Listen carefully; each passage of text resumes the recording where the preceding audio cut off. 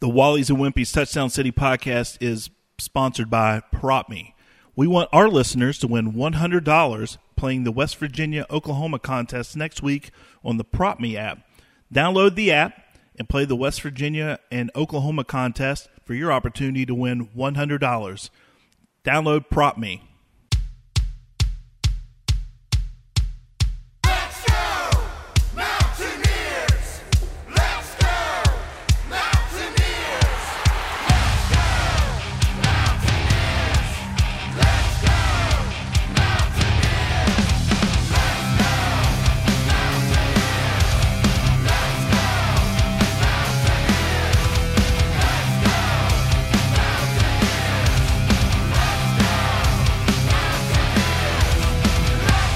Welcome into the Wally's and Wimpy's Touchdown City podcast. I'm Anthony Lewis in the studio today with Derek Bailey and the GOAT, Mr. Avon Coburn.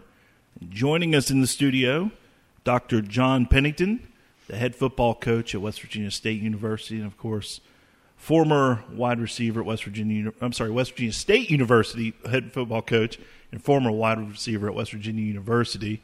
Gentlemen, it's good seeing you guys after we had to take a little COVID break last week. Yeah. And we are socially distanced in the Riverbank studio. I tried to set everybody disclaimer. up. Yeah, I had to set everybody up. We have a little distance between us today, but it's good to see you guys. And John, thanks for coming down and joining us. I thought this would be a good week since we have really no West Virginia football game to talk about from yesterday, but plenty of football coming up. And learned off before we hit record that you guys are going to try. Can you talk about that? Try to play football this spring? Yeah, that's the intention. They haven't, come out with a schedule, but everyone, I think, at least all the coaches that I talk to in our conference, and I'm kind of the spokesperson for the conference. I do these coaches connection things where we, get rules passed down from Division II, and I kind of pass them out to the rest of the conference. So we're all trying to play. We want to play games in the spring, and our players do, and just we need that competition to create that that experience that. That we had incredible experiences as student athletes, and that's what it's all about, the ups and downs of the season. So right. we're trying to create that. Right now it seems like there's a good chance that's going to happen, but you don't know anymore. It makes me wonder if they should have maybe tried to play, hindsight, tried to play Division I football in the spring. I know there would have been a lot of competition with the NCAA tournament and then your spring sports, but just now knowing that we have a potential vaccine that could potentially be rolled out in the next week or two. I think Rick Pitino has the idea right with college basketball. I think they should push that back until January and have May Madness. I don't see that would hurt. So maybe if you could have possibly had a spring football season if you'd have just pushed basketball back and started it, say, in late January and had May Madness instead of March Madness. I think I agree wholeheartedly with Pitino on that, and I'm not a Rick Pitino fan at all.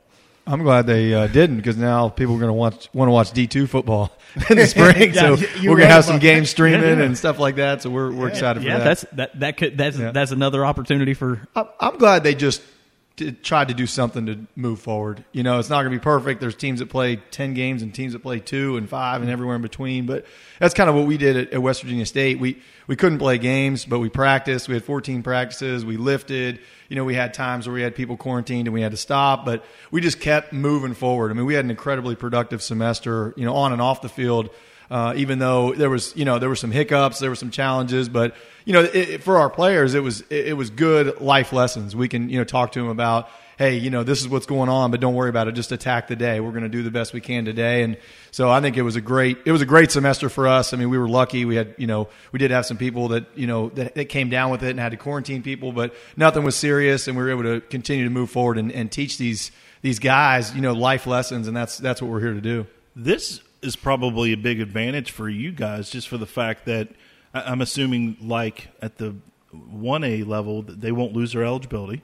Right. And you're not going to send 4 or 5 guys a year to the NFL, so this is going to give these guys extra football. Yeah. And that's a good thing for these guys. I mean, if I knew, I can come back and play 11 more games.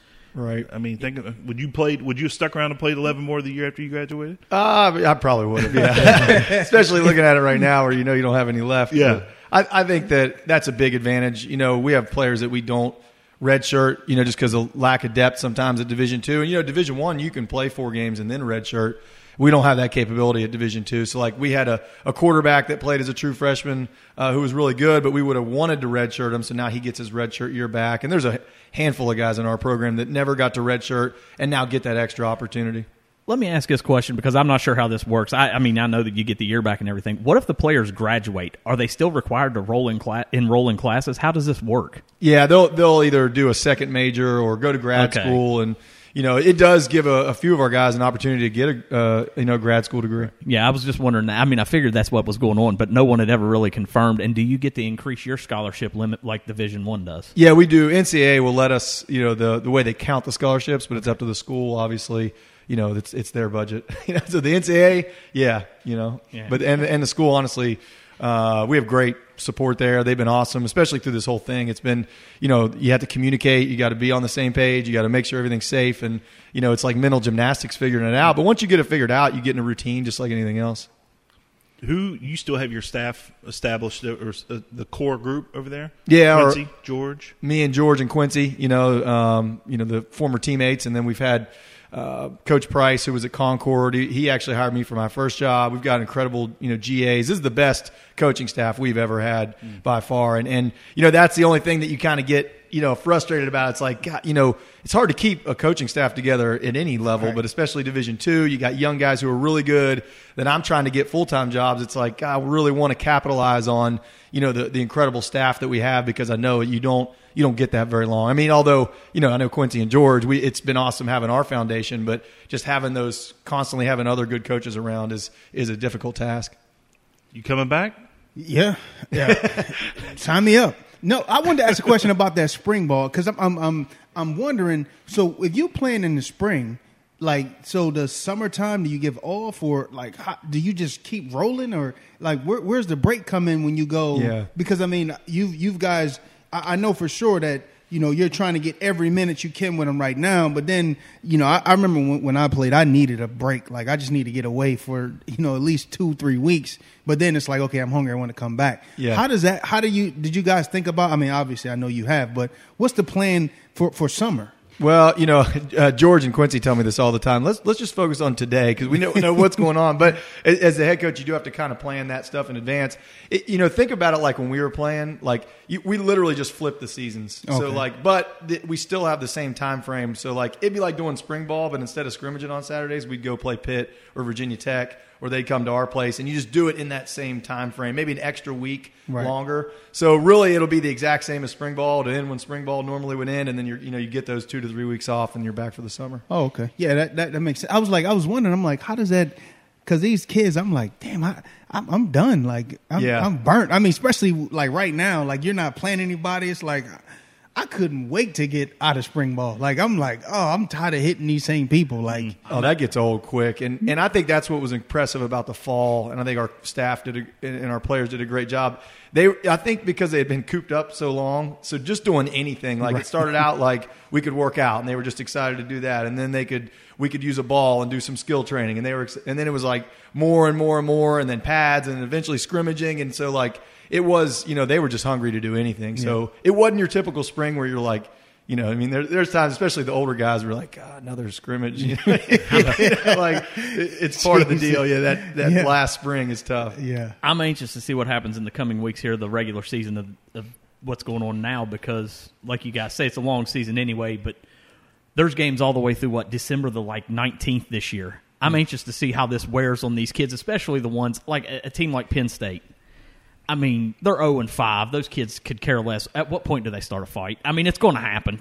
There will be a gigantic brawl in college football before it's over with. I'm just waiting to see who it is. No, they as long as they have their masks on, they'll be all right. I don't care. Show some pride. Fight. Who cares? Has this helped you, since you can stay at home and literally watch Ohio State, West Virginia?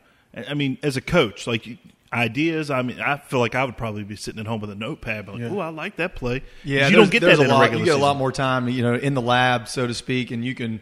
But a lot of it for us is just dissecting what we already do and just trying to improve on it little by little. But it has been great. I'm home. I get to hang out with my family. Today, we don't have basketball, but we just go out in the cul-de-sac and I'm doing drills with my kids, so I'm able to be home more and just trying to capitalize on that because I watch football enough, So Yeah, but I do. I definitely sometimes I overthink it. So for me, it's like I'll start getting way too into it, and I'm like, I need to. We're not playing anybody for months. I need to chill out with that. Like when we get out there, I got some ideas, but we'll. For me, it's kind of the opposite. It's like I watch too much. It's like an addiction almost. Yeah. There's never I too need much. to slow it down. You don't watch too much. Let me go ahead and say you do not watch too much. Well, when you slap it on top of all the hours of film and recruiting, and, Well, that's true. That's Well, true. it's like That's a- true. it's You like have a that. bonus. You have that. Yeah. And he doesn't have a family, so when you have a family and you got football and you got everything else, and you're like, okay, I need to stop something at some point, and it's like it gets too much, Derek. I promise you. There's two decisions on Saturday: where to order pizza from and what games to watch. That's it. That's the only decisions that need that's to the be dream made. right there. That's the only decisions that need to be made. For But I me. have had a couple of those days that I never have had before, where I had a Saturday where I'm like, "But my wife's. I've done what I need to do at the house. I can sit there, and hang out and eat pizza and watch football, and even watch it with my kids because we don't ever watch football together because they're usually at my games, and, Right. So that's been kind of fun. How has and also too, have you been able to go out and kind of evaluate just on Friday nights? Well, they probably won't. Do they let the coaches in? Yeah, I was at the South Charleston Princeton game, and I've seen South Charleston twice. Man, they're loaded. I have not seen a team that talented in the Kanawha Valley in a long time. So I remember when that group, when they were, because I know some of the parents. I Yeah. remember when that group was at Dunbar, like they were playing at the midget league Yeah. level, and they just won championship after championship. So you knew it was coming at South Charleston because there was a period of time where South Charleston was down, but you knew it was coming because what was happening at Dunbar. I think they won like 4 straight championships or yeah, it's something. not a shocker. I mean, Princeton had a good little football team, and their D coordinator played for us at Concord, so we were mostly we're rooting for him, but we wanted to see the defense do well. But you knew that they're running into a buzzsaw. I mean, South Charleston is unreal. Yeah, they've got the Lawton kid that's going to Cincinnati, and then a couple other kids that are being recruited. I'm a little disappointed that Martinsburg didn't get to defend. I mean, they got shut down, so they're done. I'm a little disappointed in that. I'd like to see them get to play again just to see if they can win it again. Well, before we jump into it, let's talk about that and just for a second, and let me see what you guys think about this. I feel like this at the high school level, I don't want to say cheat them because. I mean, and I see where the parents get upset because you look around, the bars are open, the gyms are open, and things like that. Those are businesses, and the school system doesn't control that.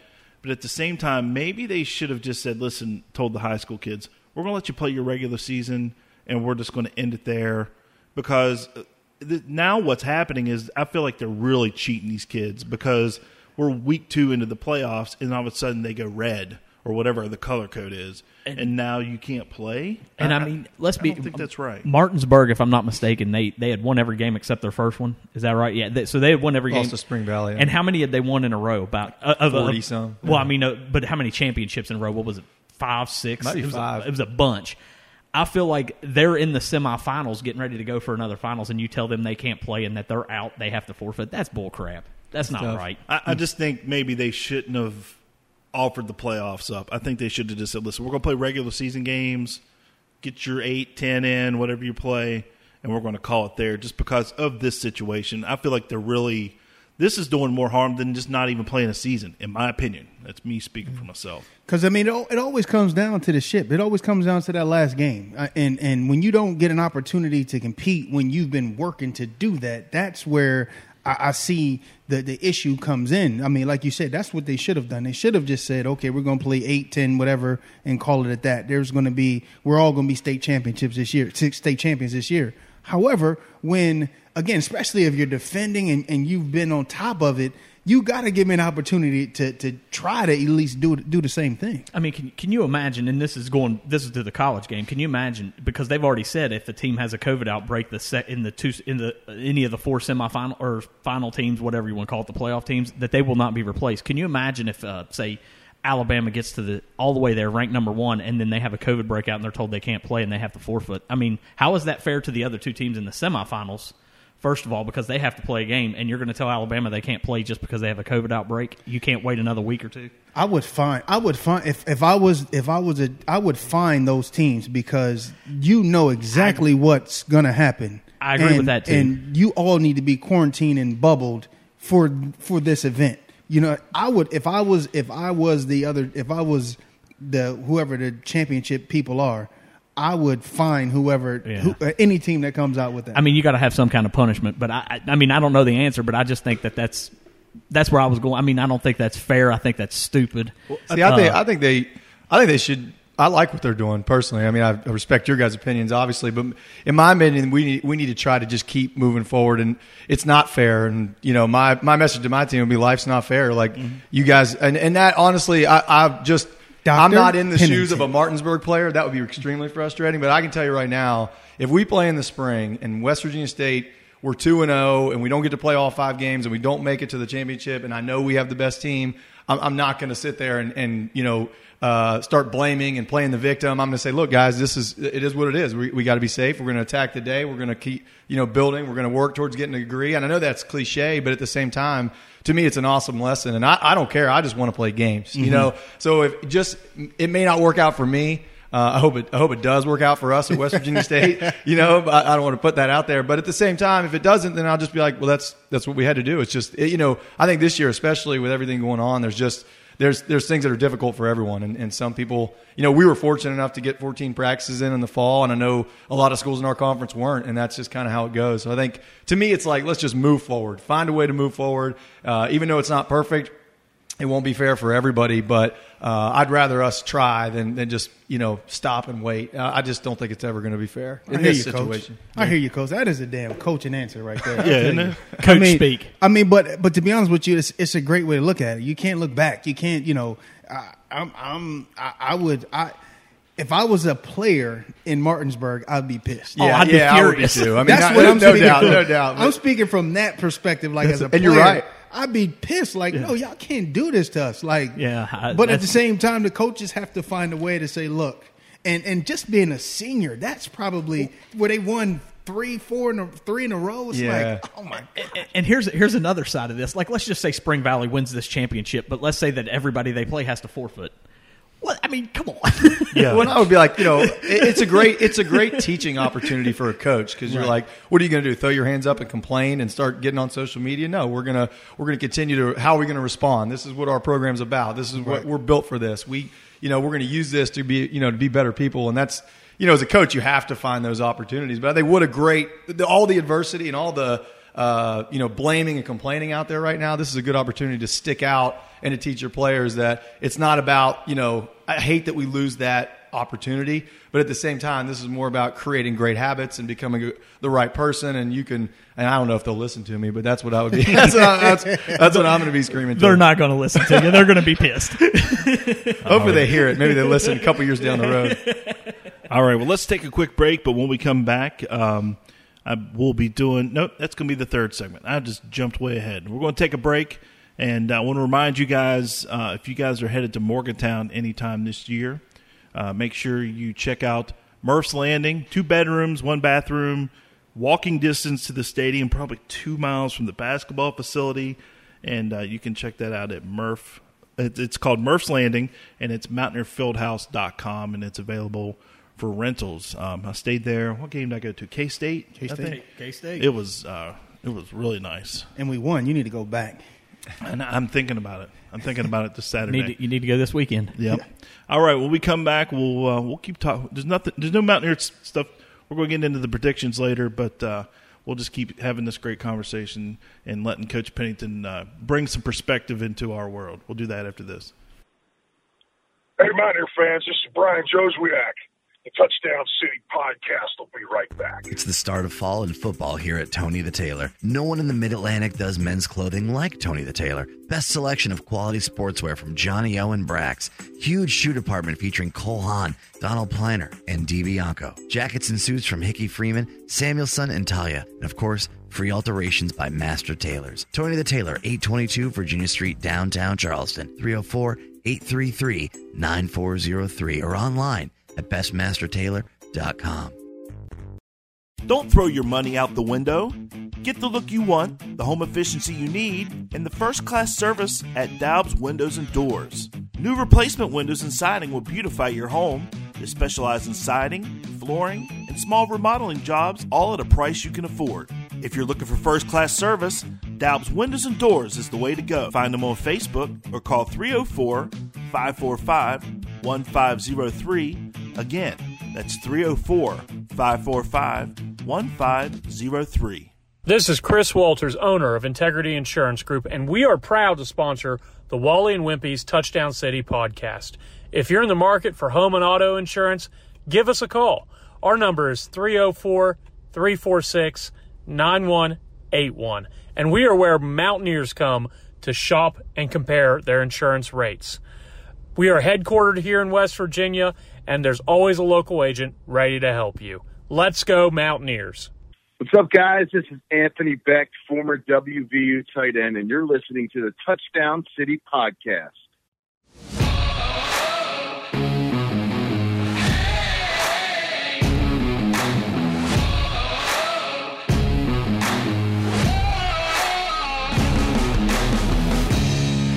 Welcome back to the Wallies and Wimpy's Touchdown City podcast. This segment is presented by Integrity Insurance. It's where all Mountaineers go to shop for home, life, auto, any type of insurance. It's owned by Chris Walters, and you can find all their information at iigwv.com. We're heading into the Thanksgiving holiday, and I was going to ask you guys, when you think about Thanksgiving, I know there's certain things that always kind of happened when you were in college and even as a kid, but when you think about Thanksgiving sports traditions and things you remember doing it around Thanksgiving, what kind of stands out to you guys, or is there anything specific that you guys remember from that time period, being a kid or whatever? So for me, it's twofold. It's sad and it's happy. So I lived with a family when I was in high school, and the lady, Miss Diane, she passed away last year. And, oh, my goodness, the turkey. I've never had turkey so juicy. And, you laughing, but I promise you, like this, we had Did your wife listen to this show? My wife done. I cooked the turkey. Okay.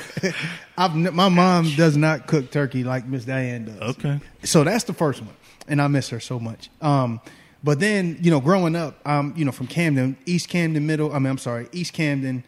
So we had Woodrow Wilson and then Camden High. We always had the turkey game.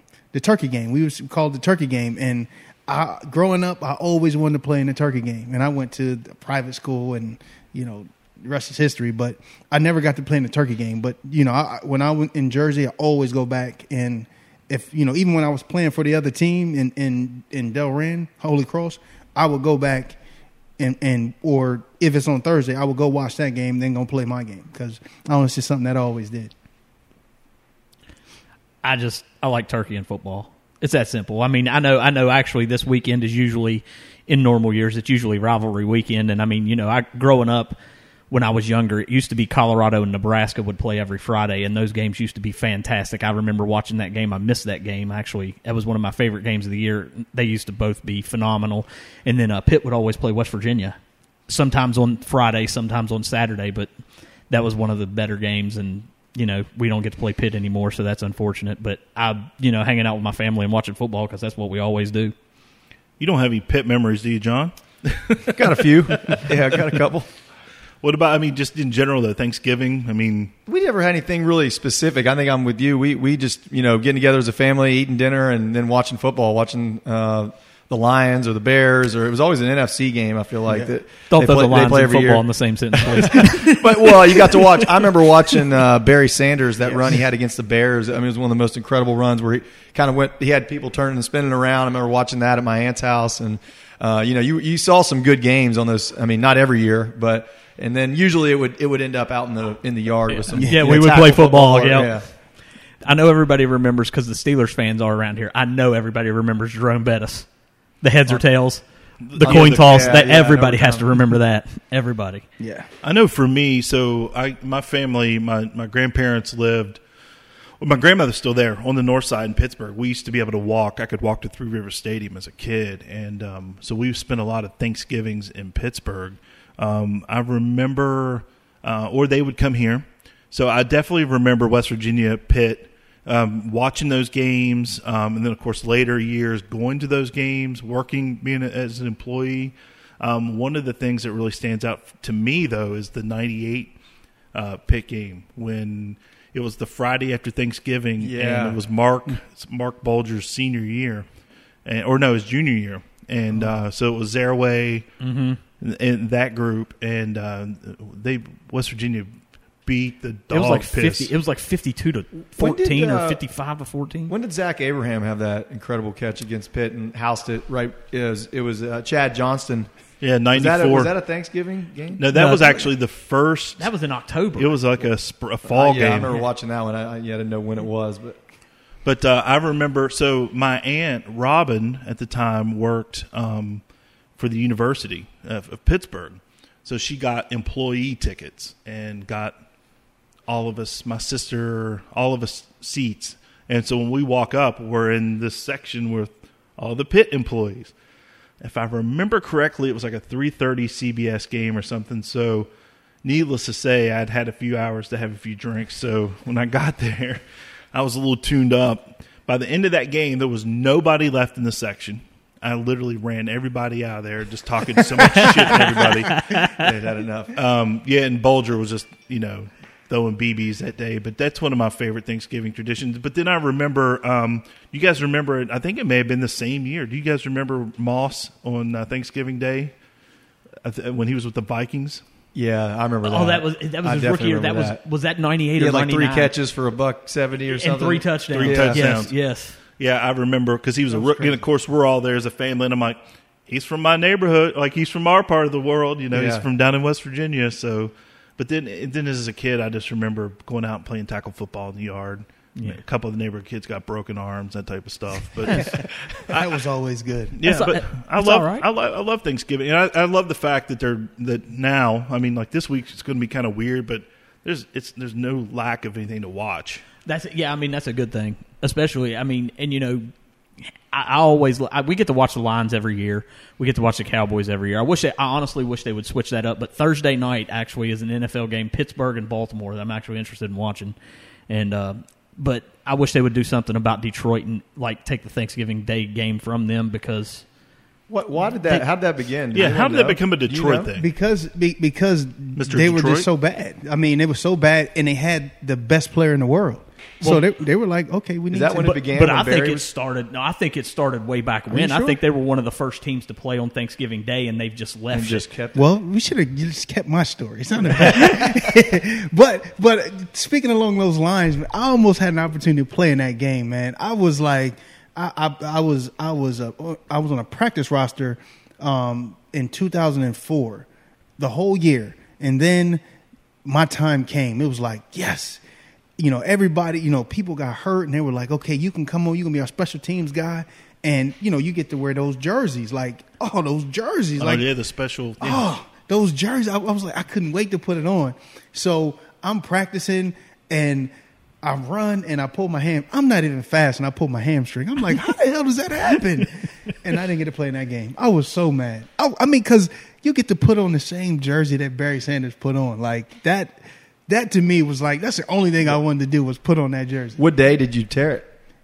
Wednesday. The day before. The day before. The day before. That's crushing. Rough. And I mean, because in a walkthrough, and I was going hard too, because it was I was about to play on. You were amped up. I was about to Super play Bowl. on Thursday on the. I was going to be on TV where everybody going to see. And that's the other thing. Like everybody is off, so everybody. It doesn't matter if you Right. like football or not. People most of the time turn that what's the parade on, Right. And it's on Macy's CBS, parade. so they just leave it on. The highest rated football game. Yeah, and I mean it's next so- to the Super Bowl. Yeah, so Wow. those games are on all day, so everybody does watch it.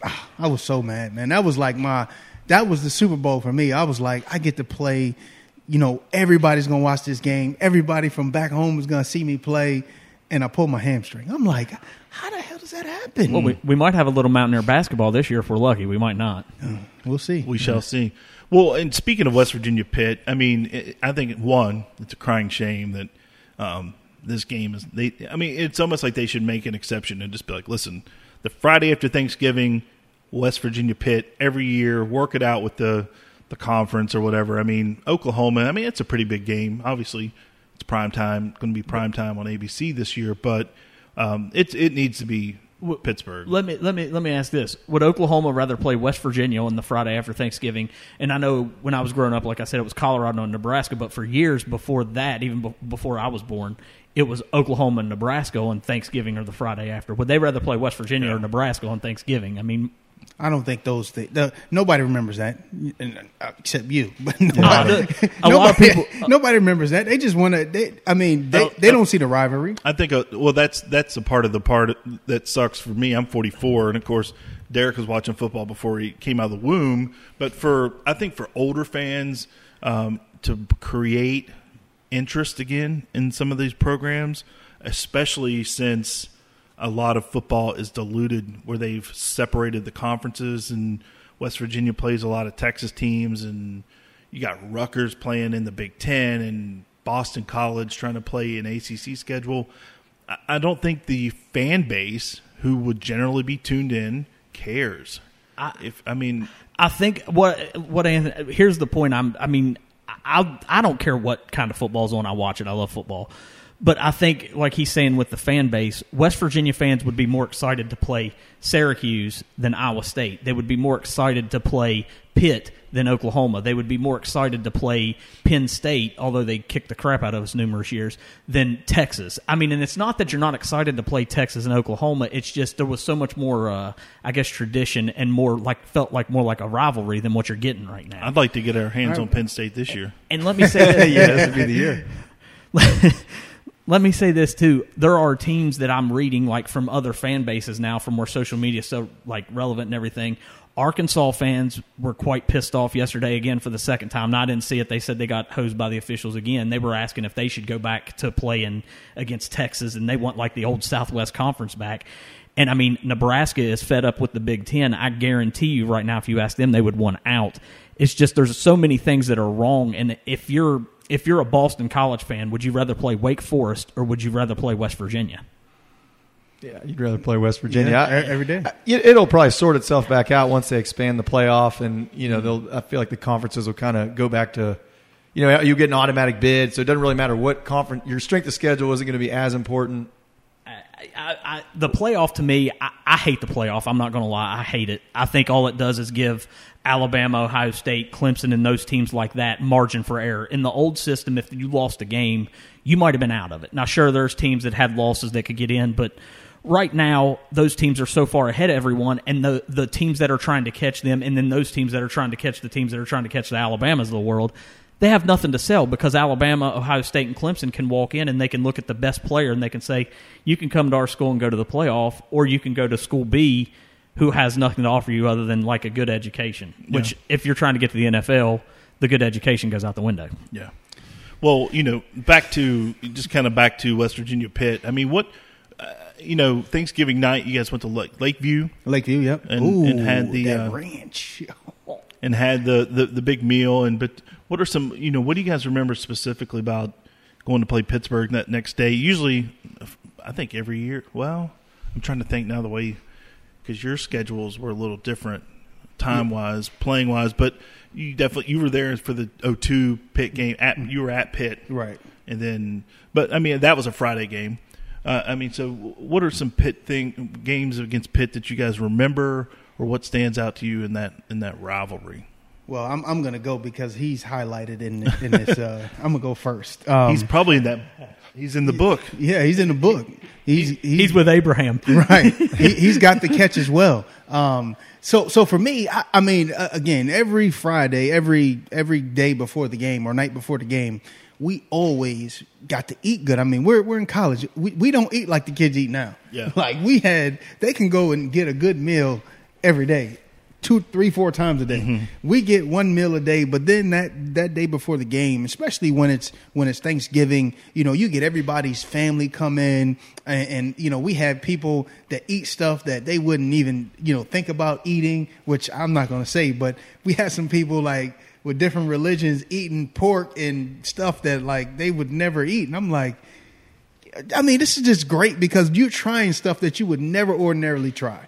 Which is awesome. And I mean, my mom would always come down and make cheesesteaks, and I mean, it was awesome where everybody would come in and just eat good. But then when you get down to the game, I mean, I had I had, two really good games. And I wouldn't say the last game was a good game because I was battling some internal stuff as far as injuries. But, my freshman year when I ran for like 210 yards and I got my 1,000 yards and I ran I had to run for 200 yards to get 1,000 yards for the season. That was 99. Yeah, 99. Just beat the brakes off of him that day. And I got that. And then so 99, 2000, I think I can't even remember in 2000. They probably I can tell you what happened. They probably spanked. I can't remember 2000. We lost against Navy. I remember 2000. It was Antonio Bryant and Kevon Barlow ran wild. Oh yeah, I remember that now. That's where the video they have a. That's when it goes kneeling. Yeah. So that that year was, and then we had 99, 2000, 2001. That 2000 was a good year, but I still don't remember it. But in 2001, I don't remember that one either. Me neither. I remember 2002. Yeah, I remember 2002. That was probably my favorite. I think 2001. I think they were loaded that year. I think they had Antonio Bryant that season. I can't remember if he was still there or not, but they had some. I mean, they've had some stud players roll through there.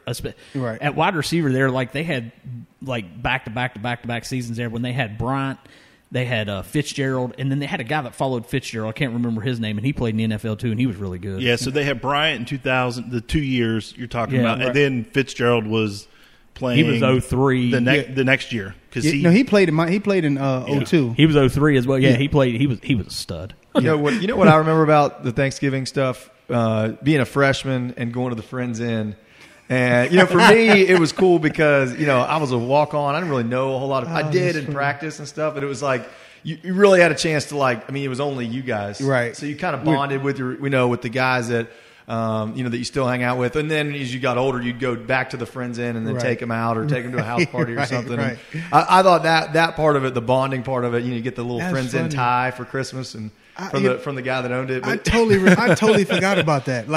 I think my first year, obviously, I remember being in it. I hated the Friends Inn because it just felt like a roach motel. It wasn't great. It was just hard. And I'm pretty sure they upgraded it since. It's gone. It's gone. It's gone. Oh yeah, okay. Yeah. Well, it was horrible. I hated the Friends Inn, and we had to go there too. And I'm like, I'm leaving. Whatever y'all gonna do, y'all gonna do it. I'm not staying. I'm not sleeping in this. I got my own house. I'm not doing this. I love that. Yeah, it was the first opportunity to really bond with for me and my teammates because I wasn't there for camp or anything. And but I love that. And even I remember going back and when Pat White was a freshman and we were watching a game, we were getting ready to take some of the young guys and take them out and kind of hang out with them. And I remember them kind of disrespecting WVU on I don't know, it was on ESPN or something, and he jumped out of his chair, was extremely pissed off about it. And I'm like, of course we were too, but you don't see that a freshman from Alabama do that a whole lot. First there's a little bit of they don't get that much pride in WVU. It takes a couple years,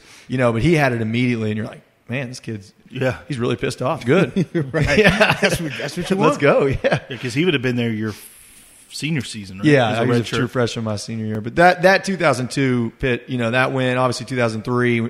I think Quincy had 200 yards rushing against him, but Phil Braxton had that touchdown. Yeah. He's from Pittsburgh, right? Yeah. And then him and Rashid had big games. They were from Pittsburgh, beating them at their place. That was a huge win, and that season was really kind of our coming out party as far as just finding a way to win ugly, and that's kind of the first thing you do as a program. You have to find ways to win ugly, and you learn how to win ugly, and then then it goes from there. But that's the year we learned how to win ugly, and that was, I don't know if that win was ugly. It wasn't bad. No, it wasn't bad. It was one of our prettier wins. We weren't even supposed to win that game, and, right? And we won. So the white pants, yeah, the white pants. That was a white on white, yeah, yeah. Ooh.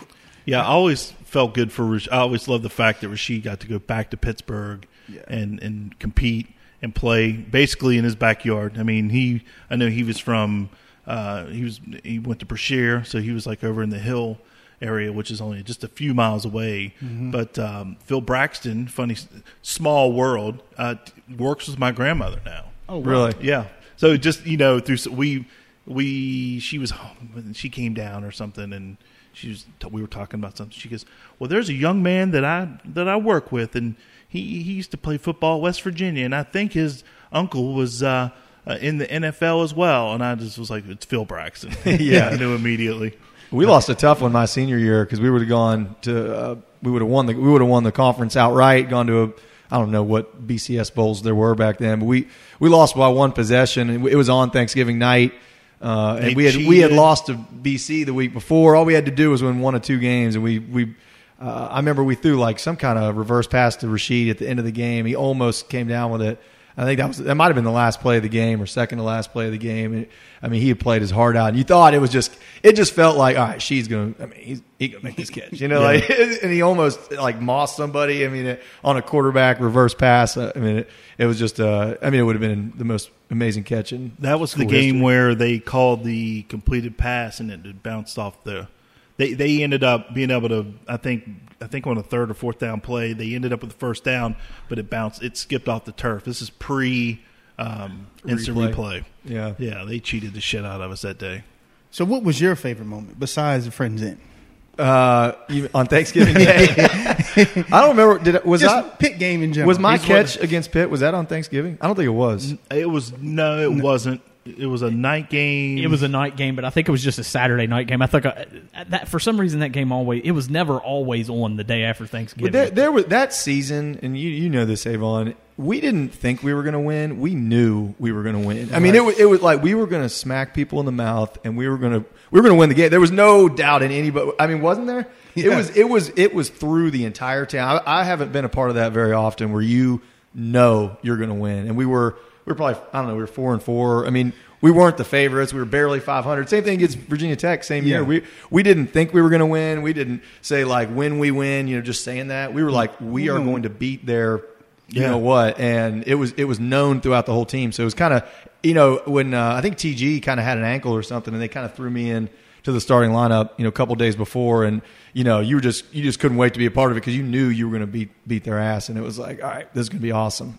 Yeah, I remember. So that was Fitzgerald's freshman year. And are you talking about at Pitt or? I'm talking about the 2003 when I had the catch. Okay, yeah. Just that whole season, it felt after we lost to Miami, we knew we were going to win every single game. And they had a guy from Princeton, Tyrone Gilliard, that was lined up across from me the whole game. So we were going at it. I mean, I knew him growing up. I think, but yeah, I mean, we were North-South captains together. I mean, so we were. We were going at it. I mean, we like each other, but we hated each other. That's actually my cousin through marriage. Really? Yeah. I mean, he's awesome, dude. I mean, we disowned him because he went to Pitt. But. Yeah. Right, of course, right. But I mean, he was a great player, and it was cool to my matchup for that game was Tyrone Gilliard from Princeton. Like, hell yeah, let's go. Like, I'm the best West Virginian that's going to be playing on that field tonight, at that time. Yeah. Well, we should definitely. I remember. Well, I know you've talked about it a million times, but I always from my perspective. I remember I was in. So we had our own little box, our own press box, and it was myself, the guys that ran the other stadium scoreboards. I ran the big boards, the video boards, and coordinated with everybody. And then Travis Jones was beside me, the PA announcer. And so we would always have a really good time. And of course, it was, if I remember correctly, it was late in the second quarter. Is that when that? And I just felt like we're just going to run the clock, go to halftime, and Rashid drops back and throws it down that left side of into that corner where I guess now is like the touchdown terrace. Was it even there yet? I don't even know if it was there at that point. But Travis Jones and I we may as well have just jumped through the ceiling. I mean, we came unglued in there, and Travis has to try to keep it together, right? Because he's got to make a PA announcement. We're in there going nuts. Obviously, one of the most memorable moments in that series of all time. I mean, you mentioned Zach Abraham, but he brought it up. We had Zach on probably 6 weeks ago. Oh, really? And we talked about the fact that two West Virginia guys have literally one of the top 10 memorable moments in that series, and we thought that was pretty cool. I was talking to Steve Bird the other day, the Birdman, and he brought that up, and I think that, to me, that's the coolest thing about it is you hearing the stories, or and the fact that a play that is iconic in your own life gets brought up still to this day. I mean, that's still kind of cool. It's like you get to remember that with everyone and where they were at when you did that, and thinking about what it all went into it. But I love watching the when I watch the replay or when someone, one of the new freshmen or something like wants to coach, let me show you something, and they'll like show me the catch. And I just like watching the reaction of the sideline. Like you could tell everyone was so excited. They knew how hard I'd worked to get to that point. They knew that they were just happy to see me make a play. Like it was like this, he deserves this. He's worked his what off. And for me, it was just about making a play, but it's kind of cool to see everyone just going crazy. It's like so many people coming up to you after the play, and then at halftime, the momentum had swung. Yeah. It's like just feed Quincy and let's just get out of here. And that was basically what we did. And that's a great point. That play literally, because it was pretty much maybe a tie game at that point, or maybe it was tied. We were down 7, or maybe down 7 at that point. But that play literally catapulted the second half of the game. That's amazing. They went on to beat the piss out of them in the second half. It was a good play call because we had run that little slip screen to McQuell Henderson, and I think he scored on it, and we faked it. It was a fake slip screen, and because I was blocking for McQuell, I would kick out the corner, and then we had hit it a couple times, so we fake right, I kick out the corner, and then I go up the sideline. But they were in man-to-man, so it didn't really matter. There was no corner to fake. The safety just ran with me the whole time, and Rasheed made a hell of a throw. Yeah. That's awesome, man. And it's funny that you say that because Zach said the same thing. He's like, when people bring it up, it's just such a, he just doesn't expect it. Like, man, they're still talking about it. Yeah. It's huge. People are always going to talk about it because it was such an amazing play, which really sealed the deal for that game. It was just a wrap after that. Yeah. So bask in that because it was a phenomenal catch. It wasn't like a catch. It was like the catch. Like that was awesome, dude. Like I'm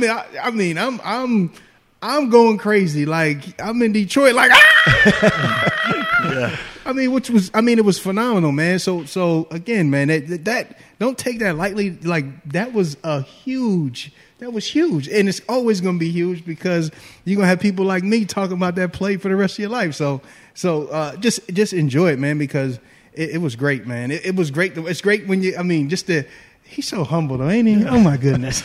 It was good to hear all the, see my teammates on the sideline. Yeah. Bullshit. Well, Hold on. I know you felt something too, bro. I'm like, there was that relief of like years of hard work finally coming out in that one play. But at the same time, like, when you see like how much pride everyone else had, it's like, okay, they're not only your teammates and they're rooting for you. It's not like they're just like, oh, cool, high five. They're like, you did it. You finally did it. It was crazy. Yeah. And that's what you get. It's funny because when you say that, it takes me back to like almost every touchdown I scored. And Tori's in the game. So if you watch some touchdowns that I scored, Tori is more excited than I am that I scored. And I'm just, no doubt. I watch that and I just go, I get excited because he's excited. I'm right. like, that's awesome. So it seems like to me that people would play for the moment. Yeah. Like, like as a player, you obviously would love to, obviously go on to become the all-time leading rusher. But like when you think about it, it's like if you're not going to get to that reach that level or that type of accomplishment, you want to have that moment. Yeah. Bill McKenzie from 1975, people still, they call Bill McKenzie and do phone interviews with him. Talking about 1975. That's 45 years ago. And because he kicked the game winner to beat Pittsburgh in 1975. And so it's that moment. If you can play for that moment and earn that moment, it's something to be proud of out there. Avon's moments were, other than breaking all the records, was his senior speech. That to me still was incredible. That was like, man, that was. I don't even know, who do we play? Boston College. Boston College. We had to. Oh, we went up there. No, it was home. So I can't remember. I just knew that after that speech, we weren't losing to anybody. That was a great speech. It was just about he. It was cool because he was the guy. And he basically gave a speech. It's like he didn't want to be the guy. He just wanted to be a teammate, and that's the way that he played. So it was like it made a lot of sense to hear it from his point of view that he's like, I don't want to be the guy in the spotlight. Like he's like, this is about us and you. It was a powerful speech where it was like, we're going to beat the hell out of whoever we play. Like our main go-to guy is completely selfless, and he's like, he almost was like upset that it was about him. Like it does probably get frustrating. Like it was, you don't want to. That was crazy because it wasn't. I hated the fact that I wanted to go first, and let everybody else, you know what I mean? Let everybody else have their moment because, again, I'm going to have my moment because I'm going to get the ball 20 times. And for me, it was like I just want everybody else to feel what I feel I worked hard for what I got, but at the same time, it was I never played the game for me. I always played it for either my family or my teammates or somebody else. I always wanted to put other people, I wanted to give them their moment. And every time I ran the ball, especially when I was an underclassman, it was like these guys this is their last time they're going to play Pittsburgh. This is the last time they're going to play Syracuse. Like, I have to make sure I perform for these guys because they're going out that way. And when that happened, I was like, I was happy to go last, but I was mad at the same time because I was like, Coach, let everybody else but I was so overwhelmed with emotion because I was like, damn, I felt the fact that it was going to be my last time. Oh yeah, you can feel it when you're up there. When you know it's going to be your last time, and it was like I'm never in the moment.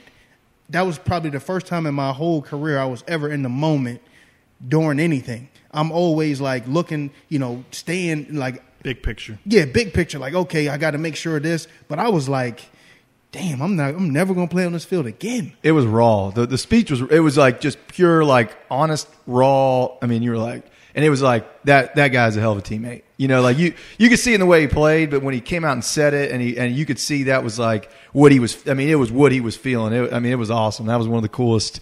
That was the best. And senior speeches are good. That was the best. I thought by far. Wow. I've seen a lot of them, but who else was good with Lou? What was it? Lou Daniels. Yeah, man, his was crazy too. But I remember those speeches. I remember every single one of them. Well, speaking of playing for those moments, we're going to take a break, but don't forget when we come back on the other side of the break, we've got the Dell Sparks Collection trivia question of the week.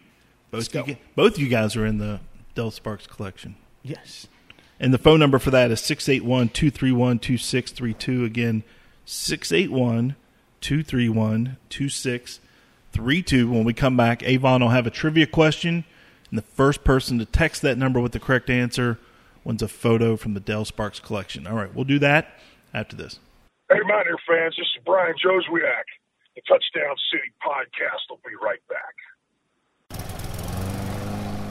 Well, here's to another trip around the sun, ladies. Another year older, and my foundation crack is another inch longer. I swear my porch just started sagging. What are you going to do, though, right? Mm-hmm. You got that right.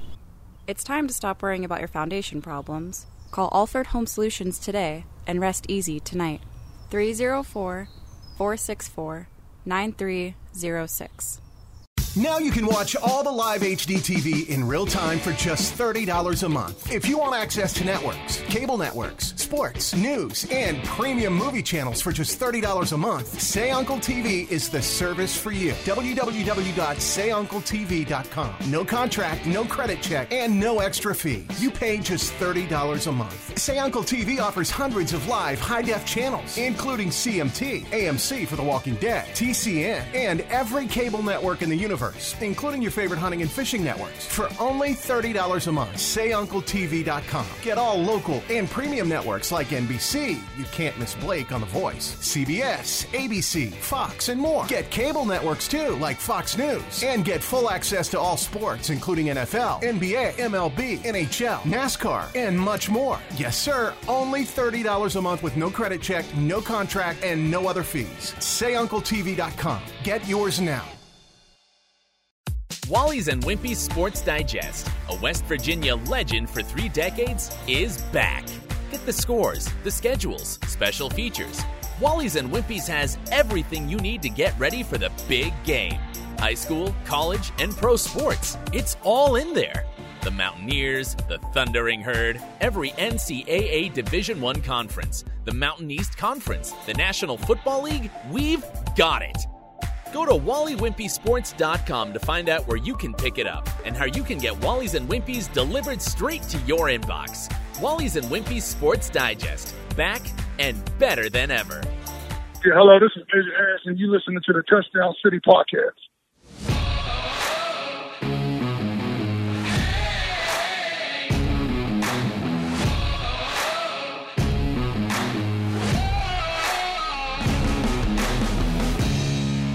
Welcome back to the Wallies and Wimpies Touchdown City podcast. Appreciate you checking out the show this week. And don't forget, you can subscribe on Apple, Google, Spotify, SoundCloud, wherever you like. Go over, hit that subscribe button, and also make sure you leave us a review. And my phone just died, so I cannot give you the phone number again, so I hope you jotted that down. What kind of janky operation are we running here? It literally just died. So we gave you the number right before the break, and that's for the Dale Sparks Collection Trivia Question of the Week. And Avon's got a good question for us this week. Good one, guys. Good one. So in 1982, what quarterback made their debut against the Oklahoma Sooners? 1982. Which was a victory for the Mountaineers that day. We won. Have you ever seen the 30 for 30 Oklahoma? No. The Marcus Dupree story? Yes. Yeah. He was on that roster. Was he? Yeah. We were down in that game, weren't we? Yeah. Yeah. In 1982, which Mountaineer quarterback made their debut? Again, I don't have the phone number. My phone just died. Oh, well. All right. But West Virginia this week, well, before we get into the West Virginia-Oklahoma game, I have to bring this up. We watched Rutgers. Didn't a few weeks ago we say if Michigan loses to Rutgers? Man, this is brutal. It is just brutal up there. I'm speechless. When they got Harbaugh, I didn't think they'd ever be in this situation. I don't know what the hell they're doing in practice because McNamara is clearly better than Joe Milton. I am not a football coach, but he came in the game in the offense immediately. He did it last week, too. He put in the backup quarterback, and I always am the most popular player on campus is the backup, blah, blah, blah. I've said that over and over. But last night that kid comes into the game. He goes like 27 to 36. He throws 4 touchdowns. He runs a touchdown. And they outscore Rutgers from the time he came in the game, 48 to 23 or something like that. But, God, they're bad. I mean, I don't understand what the hell's going on up there. I'll never know. I'm not a coach, but I think it's a combination of a lot of things. And I knew they lacked recruiting on the defensive line specifically. They do not recruit defensive tackles. I don't know the defensive scheme is. Honestly, they play Penn State Saturday. Michigan does. I fully expect Penn State wins the game. You run the ball up the middle. Michigan's defensive line is so undersized. It's like they're trying to out-quick you, but when you're going against a 330-pound offensive lineman with a 280-pound nose tackle, you're just not going to win that fight. Yeah. Well, and that's not your granddaddy's Rutgers football team either. Greg Schiano is a great football coach. Is he? Oh, he's back there. He's back, and are they pretty good? They're better. 2-3 or 3-2, like something like that. They won a game in the Big Ten, and like 1 year, I think it was 2016. Michigan had beat them 78-0. So they had outgot the 4 teams in that side. It was Michigan State, Michigan, Penn State, and Ohio State that particular year outscored them 224-0. Well, this year they lost on a last-second field goal last week to Illinois. They lost last night in triple overtime to Michigan. They beat Michigan State. They were pretty competitive with Indiana, and they scored about 26, 28 points against Ohio State. So they are clearly much better than they have been. But he'll have them back. He's a good football coach. Yeah, he did a great job the first time around up there. Yeah, we'll see what. Yeah, I mean, there was a transfer from West Virginia that caught the touchdown in overtime. Giovanni Haskins. Yeah, and but yeah, I mean, as far as Michigan goes, God, I don't know. Also, to Bedlam, Oklahoma. Did you guys, anybody get to watch any of that? I did. I watched it. Oklahoma State? Yeah. They were dominating them, and I turned it to something else. And I thought, all right, this is going to be the marquee game in the Big 12 this year. You know, I know everyone always likes to think Texas and Oklahoma, and that game is always – I thought this was going to be the year that Oklahoma State dethrones Oklahoma, and Oklahoma was Oklahoma. That was the 115th time they've played last night. Oklahoma's won 90 of them. Jeez. Yeah, I knew it was lopsided, but I thought Oklahoma, they got a freshman quarterback, Oklahoma State's, they were the hot pick this year, but they just didn't beat them. They punked them. Does Mike Gundy leave after this year? He needs a haircut. He's a man. He's 40. My ball punk. Yeah, he needs a haircut. I didn't watch the game. I don't know when it came on, but I know I watched that Ohio State Indiana game. That game that isn't your grandpappy's Indiana team either. Oh no, that is the Rutgers of of the Big Ten. Of the Big Ten. Like they're much better. They're not. I don't think they're great. They're much better than they usually are. They ended the what? Bro. They hadn't beaten Michigan in 33 years. Bro. They beat them. They almost beat Ohio State. Bro, they're a great team. They are elite. If you can't look at them and see that, you know what makes an elite team, and I'm gonna let the coach, co-sign or not, a quarterback. Their quarterback is, and then they got this Freifrogel. Filior. No, I don't know. The receiver. Freifrogel. Freifrogel. Oh, I thought you were talking about the other. No, Freifrogel he had like 200 yards. So they got a receiver that goes and makes plays, and they got a quarterback. I wish they was on the other side of that, because I want them to play Ohio State again. That's how good that game was. Ohio State was 4 touchdowns better than them, talent-wise.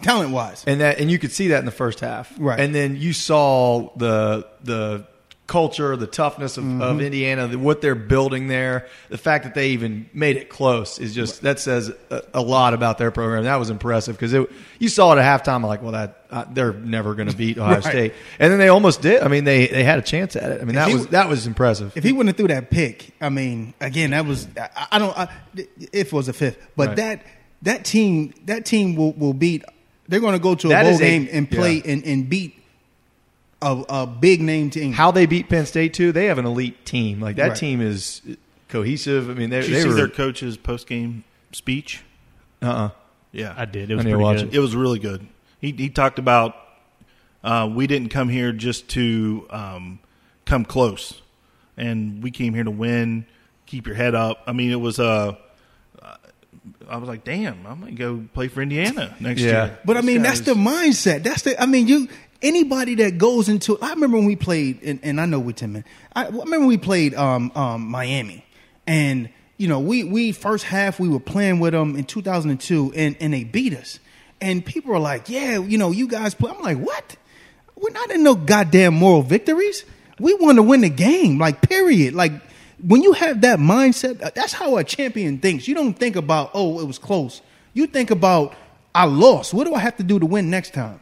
Right. And the next year, I mean, we were fingertips away from winning that game. So I mean, we're building upon that's and we would have. It's what was supposed to happen. Like that team is an elite team. They are. I agree. And when you're what 20 years old, they're like. Well, they're 20 years old. I mean, they're on scholarship. I mean, why are they going to beat us? Like, wait a minute. Right. We're undefeated. Like you said, you don't go in when you can't think of it like that. But I do think that like that Miami loss we had was such a moral victory that we never lost a game the rest of the year. I mean, there is that part of it, like, you know what I mean? That it's like, yeah, it's you're not happy with that, but at the same time, everyone knows it was a win. Like ultimately it was like, wait a minute, we don't, like because the win of the confidence that it built. And I know with us in 2003, we were 1-3 and we went 1-4 after that loss, and it was like that's what I mean. We didn't lose another game. We beat Virginia Tech, we beat Pitt, and we didn't think we were going to win. We knew we were going to win, and that's because we had played with the best team maybe ever. Or one of the best teams ever. Mm-hmm. We just almost beat them at their place. So it was like you didn't win, but you're the confidence, the collective confidence, which is momentum that happened from that, created more wins. Down the road. I'm sure, Coach. What is it? Tom Allen? Is that his name? Mm-hmm. Yeah, I'm sure he's trying to capitalize and bottle that up. He will. Yeah, he's obviously good at it. He's good. West Virginia this week plays in Morgantown. Night game. What's the difference in a night game and a day game in Morgantown? Man, that place is crazy at night. It's so loud and it's all for you too. So I mean, the other team is. I mean, they can come out and try to shut them up all they want, but it's intimidating. It'll be, of course, a little different. I was going to say in most years alcohol consumption, but this year it really doesn't matter because the crowd's not going to be as big. Yeah, I mean, Hey, look. You got a chance. When you play at night at West Virginia, you have a chance. Yeah, you're right. And then you come in with the confidence. I mean, it just takes me back to '99. We played Michael Vick, who was the greatest of all time at that time. And I mean, we had him on the ropes. We had him on the ropes. Yeah. Like, I was pissed after. I'm like, we should have won that game. I had 100 and something yards. I was number one defense. I was came balling. Back. We were rolling. I'm like, yes. We didn't want to late hit him out of bounds, and he snuck down the sideline. I wish he'd have hit him. The only time. Yeah, they already had a couple. That was the issue. I think. Yeah, that was the issue. That's why they didn't hit him. Yeah.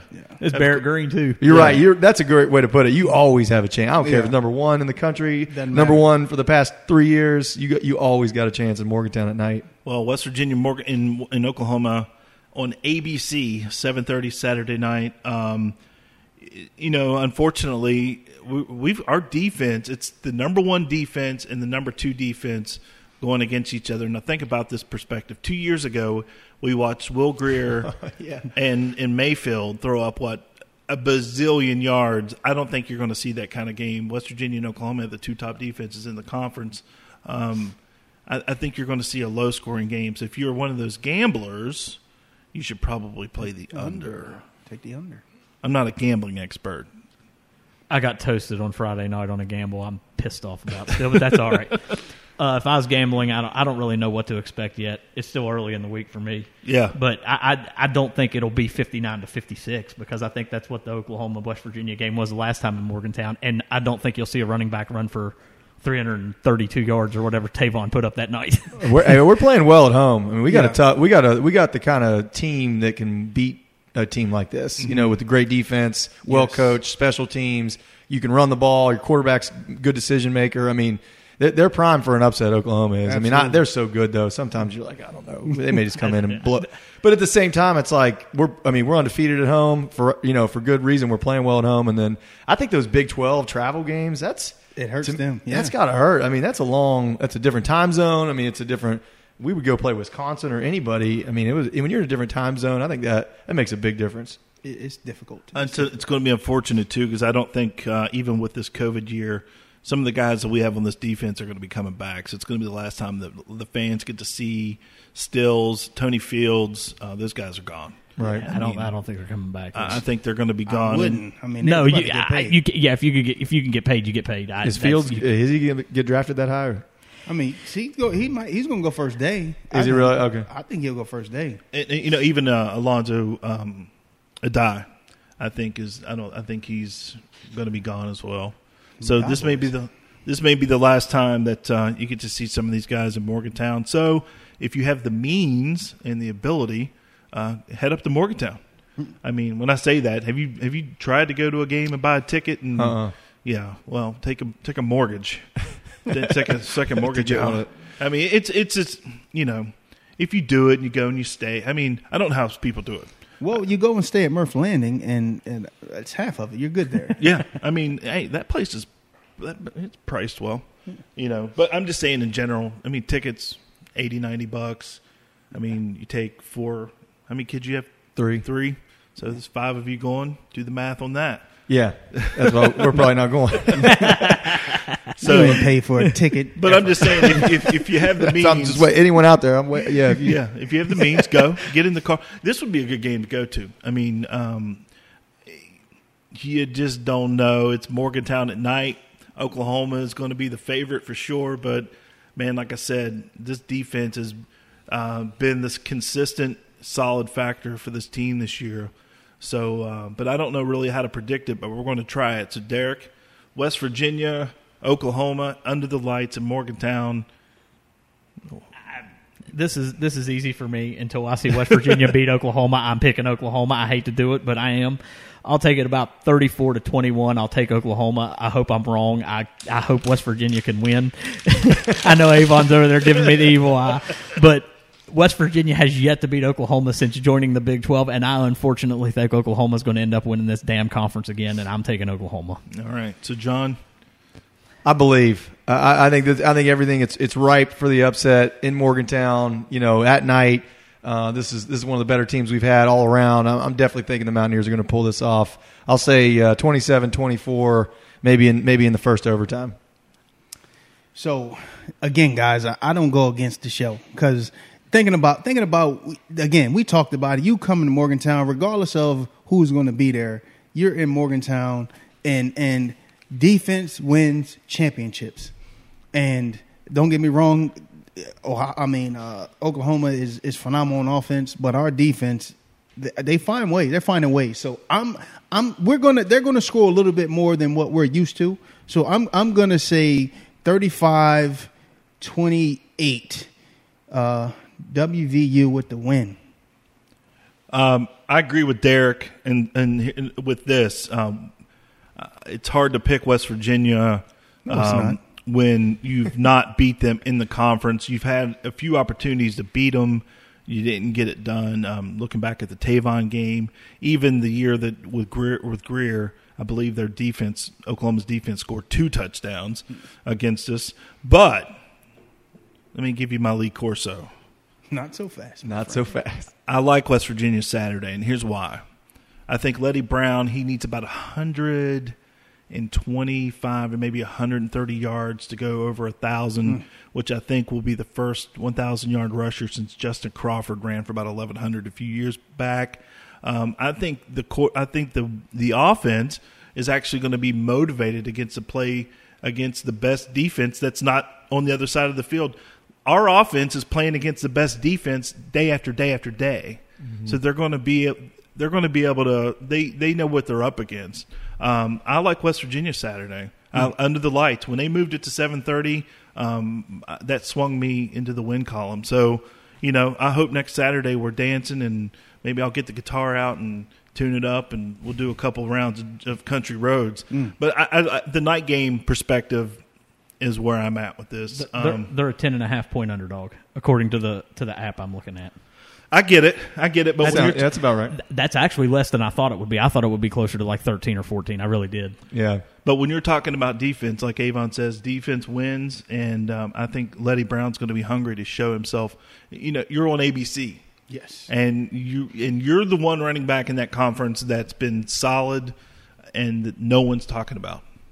You got a chance at a signature win at home, under the lights. You've played very well at times. You've played well enough to beat an Oklahoma. Can you put 4 quarters together against a team like that? This is your opportunity. It's ripe. Yeah. And it's on TV. And you're thinking about it as a player perspective. It's like, okay, everybody's watching. And again, everybody's watching. When I played, it was Miami. I'm like, we play Miami, everybody's watching.